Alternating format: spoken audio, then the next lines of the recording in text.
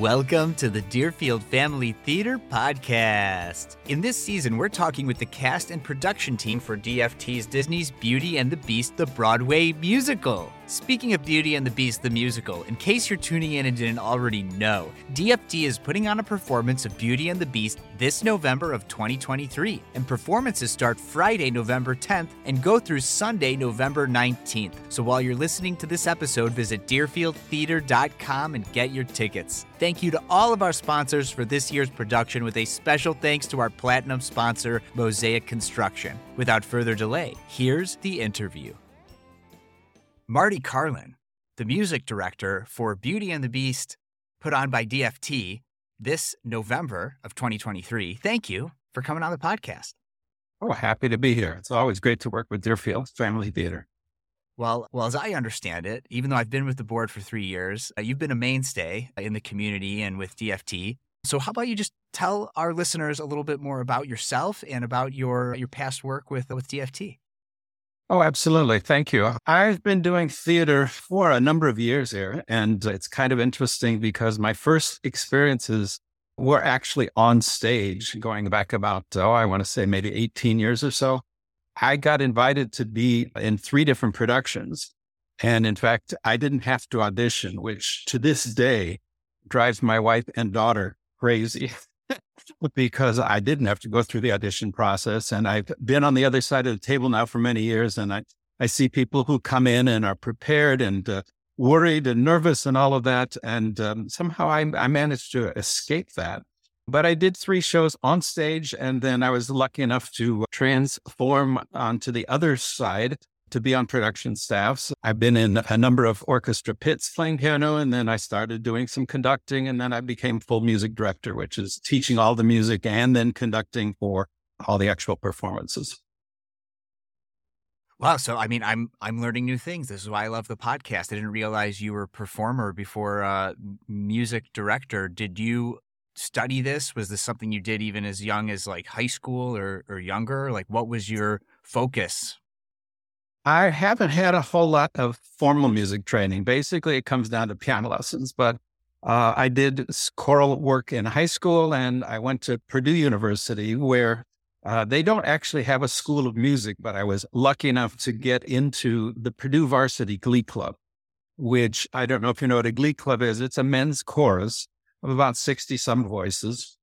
And at Purdue, they're particularly good. So I'm still amazed that I was able to get in. I think it was my piano playing that maybe I added a little plus on the tally side. But at Purdue, what's amazing is that they were so good, but they're all engineers and agriculture and science majors. There's no school of music, as I said. But with my experience in the Glee Club, I was able to perform with them around the country. And in fact, internationally, we took some international tours. I'm actually in the travel business, arranging group programs. And I was lucky enough to arrange a number of concert tours for the Glee Club to various destinations, England, South Africa, and China, and a number of places, Australia, New Zealand. So that really gave me a real deep love for singing and performing. And I've always thought that if I had the opportunity to music direct or conduct a choir, and in fact, I have been conducting high holiday choirs in the area for over 40 years too. So that's always been an outlet for me. But over the last 18 years or so, as I said, I've gotten into community theater work and have loved every minute. Yeah. Wow. So I went to IU, so I'm a Hoosier, but I hope you don't hold that against me. Well, thank you. No. We'll be fine. Yes. For those who don't know, Purdue and IU have this rivalry or whatnot. I mean, it's mostly for sports, I think. Although we do have the music school, and we're very into music. You do indeed. Yes. You do indeed. Right. Yeah. Yeah. The engineers go to Purdue and the musical people go to IU. But obviously that's not, there's always exceptions to the rule. So, well, that's fantastic. How about then for this show in particular, why did you want to be involved with this production? Why Beauty and the Beast? Well, that's a great question. First of all, it's a show I love, and I've been able to do it twice before. Once as a music director, I did that with Glenview. And then a year ago, I was brought in to conduct a performance with music on stage in Palatine. And each production obviously is different, but the story is so eternal. It's a tale as old as time, as they say. The music is brilliant. The orchestrations are great. And this year we have just a tremendously talented cast that's really putting everything together. So I of course, love working with Deerfield and have had some great, great experiences there. And it just kind of all lined up, and I was lucky enough to be picked. Yeah, people, they come for the great interviews to this podcast, but they stay for the puns. So always appreciate it. In case somebody's listening in and they're like, well, I know this story. What's the point? But then like you yourself also have been on the production side. This will be your third time Beauty and the Beast. So, people read stories multiple times. They watch movies multiple times. But what is it about like live performances multiple times? Even if it has the shell of Beauty and the Beast, like what's been your perspective having done the same show multiple times? Like what makes it different, and why should people, even if they've seen it before, come and see this production? Well, as I alluded to, the phrase tale as old as time is not just a catchphrase. The story of Beauty and the Beast does go back to a French tale, fairy tale, essentially, called La Belle et la Bête in French. I happen to be a French major, Beauty and the Beast. And it was obviously a non-musical story to begin with. And then it became a very famous black and white silent film, I think, in the 1920s, and has since had several iterations. But the most famous is the Disney version that we all know from the cartoon version. A few years ago, they did a live action version. And ever since it came out as a musical, it's been crisscrossing the country, not just professionally, but in community theater. So it's got a message for everybody. It's a beautiful, beautiful story. And I think it's something that you can be entertained, you can learn, you can connect with very, very easily. Yeah. And it is one of those ones that it is great for all ages, regardless of, of course, little kids will love it, but tale as old as time. There's a reason there's such resonant themes that no matter what age you are, I feel like it's a great experience. Speaking of experiences, Marty, what we've been doing, longtime listeners know, is we try to get a sense of what the pandemic was like for you, in particular in relation to the arts. Were you, set to direct the music for any upcoming shows at the time? I mean, what was that experience like? And what is it like now that for the last couple of years, we've been able to do it again? No, absolutely.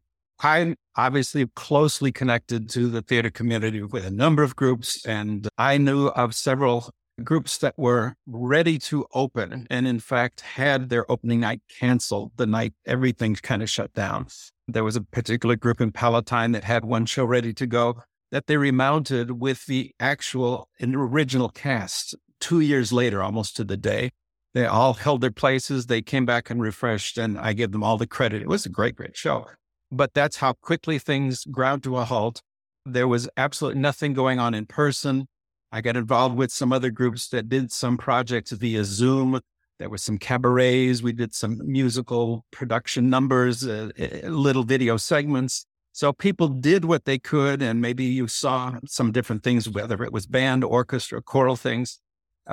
Zoom is not the easiest medium to work with in terms of trying to get people coordinated. There's usually a lag time, and it gets really, really tricky to line things up so that it sounds pleasant. My wife is a flute teacher, and she was able to do a flute choir performance, but it was really somewhat involved in that she had to tape herself conducting the flute choir, that the kids then watched her videotape and recorded themselves, and they were all individual videos were stitched together to make a final product. But that's really the only way you can do something like that. But there's a number of YouTube clips and so forth that you can find of groups doing it very, very well. And we got through it. We did. And the technology has come so far, even just in these few years, because Zoom in the early days, I mean, substantively, it feels like it's mostly the same, but just the back-end technology's gotten better. The software to string all those different performances together. Now AI can do it with magic in the background. Exactly. Right. It's unbelievable how far we've come. It really makes you appreciate doing things in person, in simultaneous fashion, right? Yes, exactly. And to be honest, as we were coming out of COVID, when things were starting to be safe to get together again, I was with another group that had the first production, but they did it outdoors in fresh air because they figured that was the safest way they could at least have people. And it was very well received and appreciated by the public at that time. And now People feel somewhat safer coming back, well, quite a bit safer, coming back to be in person in the audiences. And everybody's got their own comfort level, but I think they feel pretty good about coming out now. Yeah. My first year being with Deerfield Family Theater, the board was Schoolhouse Rock. And I think the performers were in masks and the audience members were all in masks still. So yes, we've come a long way now that we can all not be in masks. And now for a quick break, let's learn about this year's Platinum sponsor. For over 32 years, Mosaic Construction has provided outstanding renovation, remodeling, and construction services for commercial and residential property owners. They have the expertise to maximize your property's functionality, aesthetic value, and overall appeal. Mosaic Construction and their affiliated brands, Design Construction Concepts and Cannabis Facility Construction, have worked nationwide and have a diverse portfolio of projects across many real estate sectors. They understand the entire process of consulting, constructing, and transforming your property. When your collective values are aligned, the probability of exceeding your expectations is realized. They only make promises they can keep and treat each project as if it were their own home. Real estate owners and managers of all kinds recognize that they must select the right design and build firm who can help them best achieve their goals. Their clients appreciate how they deliver projects on time, within budget, and minimal disruption. Make Mosaic Construction your construction partner. That's the end of our break, and now back to the show. A lot of people who participate in community theater, like theater is not the one main thing that they do. And I think it's an important lesson for especially parents who are listening, who have kids who are interested in it, to learn about the ways that being involved in a production like this, whether it's as a cast member or on the production side, help in day-to-day life or in jobs that might have nothing to do with theater. So I'm just curious to get your perspective on that. Well, that's a great question. There's so many benefits to participating in a project like community theater. You're part of a team that's all pulling in the same direction.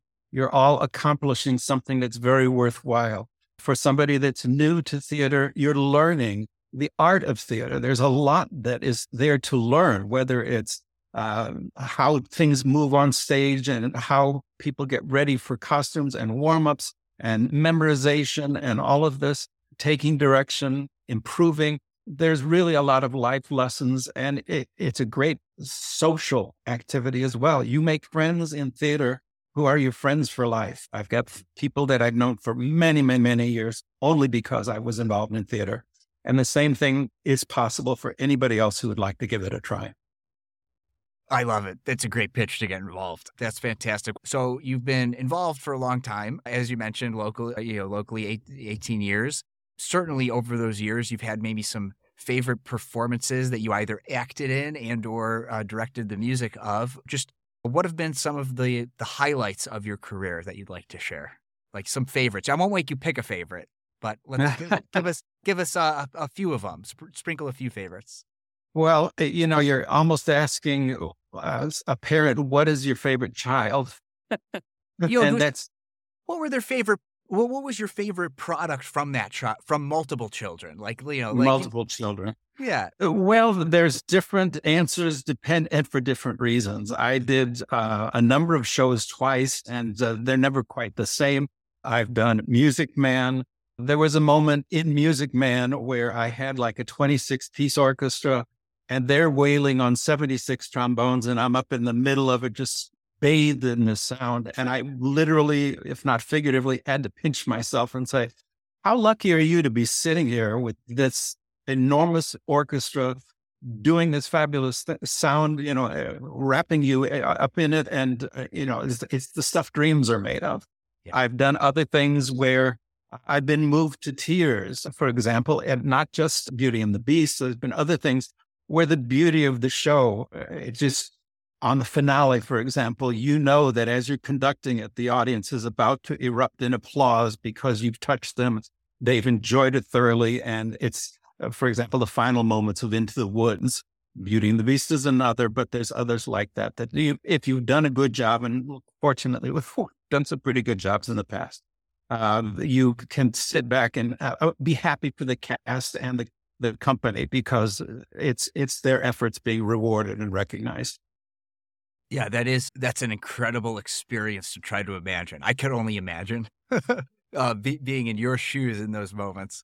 Um, but then when you take off the hat of I'm on the production team and you just sit in the audience and go enjoy a show, whether it's local theater or Broadway, like what have been some of your favorite shows that you've been to just as an audience member over the years? Oh my goodness. I was fortunate enough a year or so ago to see Music Man on Broadway with Hugh Jackman and Sutton Foster, the two superstars. We made a special trip to New York to see them while they were still performing. And that seeing them on Broadway was really, really memorable. We've been so fortunate to have some great, shows come through here. There's shows that, I find I'm surprised at and things that resonate with me that I hadn't really anticipated. But I've really found the most rewarding experiences to be the ones I participated in, really, to be honest. Yeah. Yeah. I mean, so if anyone's listening thinking, it's been great just being an audience member. Now's your chance to get involved, right? We're always looking for more people to get involved of all ages. Love Hugh Jackman. I've also been told, and my wife can corroborate this at a dinner we were once at, I look like a bald Hugh Jackman. So I'll take it. I'll absolutely take it. Do I have 10% of his talent? No, but I look like him, so it's okay. Could be a body double for sure. Yeah, absolutely. Just throw me in a wig. For people who have seen obviously the animated movie or even the live action one, and they've never seen the live musical version of the show, like what are some of the differences that they can look forward to? As far as the difference between the cartoon animated version and a live show, or? Well, yeah, just like, like as I understand it, there's some music maybe that they haven't heard before if they've never heard the Broadway musical version of it. That's true. There are a few differences from perhaps the very first version they saw. And in fact, what we are performing right now is technically what they're calling an updated version. There was a time when they had this updated version that came out like a year or so ago versus the original. And now they've taken the original out. And there's a couple of things. For example, the original play and the original movie had the fight in the tower with all the animated characters fending off the villagers. I think in the essence of minimizing violence, even though it was cartoonish, the current version takes that out. And it really is just the final showdown between the Beast and Gaston. There's a couple other things. I think some of the vocal arrangements and orchestrations are a little different than what people heard the first time around. So definitely lots of reasons to come out and see what's new and different and current. Yeah, I love it. And then, speaking of differences in music, let's talk about music of musicals in general. Let's assume this is a question that we've been asking all of our recent guests. Let's assume somebody can go see a musical, because you can't always. Is it okay, assuming you can go see it, to listen to the soundtrack before seeing the musical? What do you think? That's an excellent question. The one example that comes to mind is Hamilton, because the CD became very popular for a good year or so before it really came around in person to see a stage version of it. And I think it really benefited from it because the CD had revelatory, absolutely groundbreaking music. And it took a number of times to listen to it, to A, get used to it, to B, to understand some of the lyrics. And then when you saw it on stage, everything fell into place in terms of context. What did this song mean? And why was this person singing it? How did it fit in the overall stream of the plot line and so forth? But being familiar with the lyrics and the singing and the characters a little bit before going to see it was definitely an advantage. And I think there's other plays like that too, these days. Yeah. I mean, who doesn't want more music in their life? Don't just wait to go see the show to listen to the music. Correct. Well, it's been a pleasure getting to know you, Marty. Is there any last teasers or things that we could tell? I guess we should really say tickets are selling out. But like, other than like, get your ticket while they still last. This is your chance to put butts in seats to this year's Beauty and the Beast. What's your best pitch? Why, if people aren't convinced yet, they should come see the show? Well, my final pitch is, of course, I'm we will promote any show that we're working on.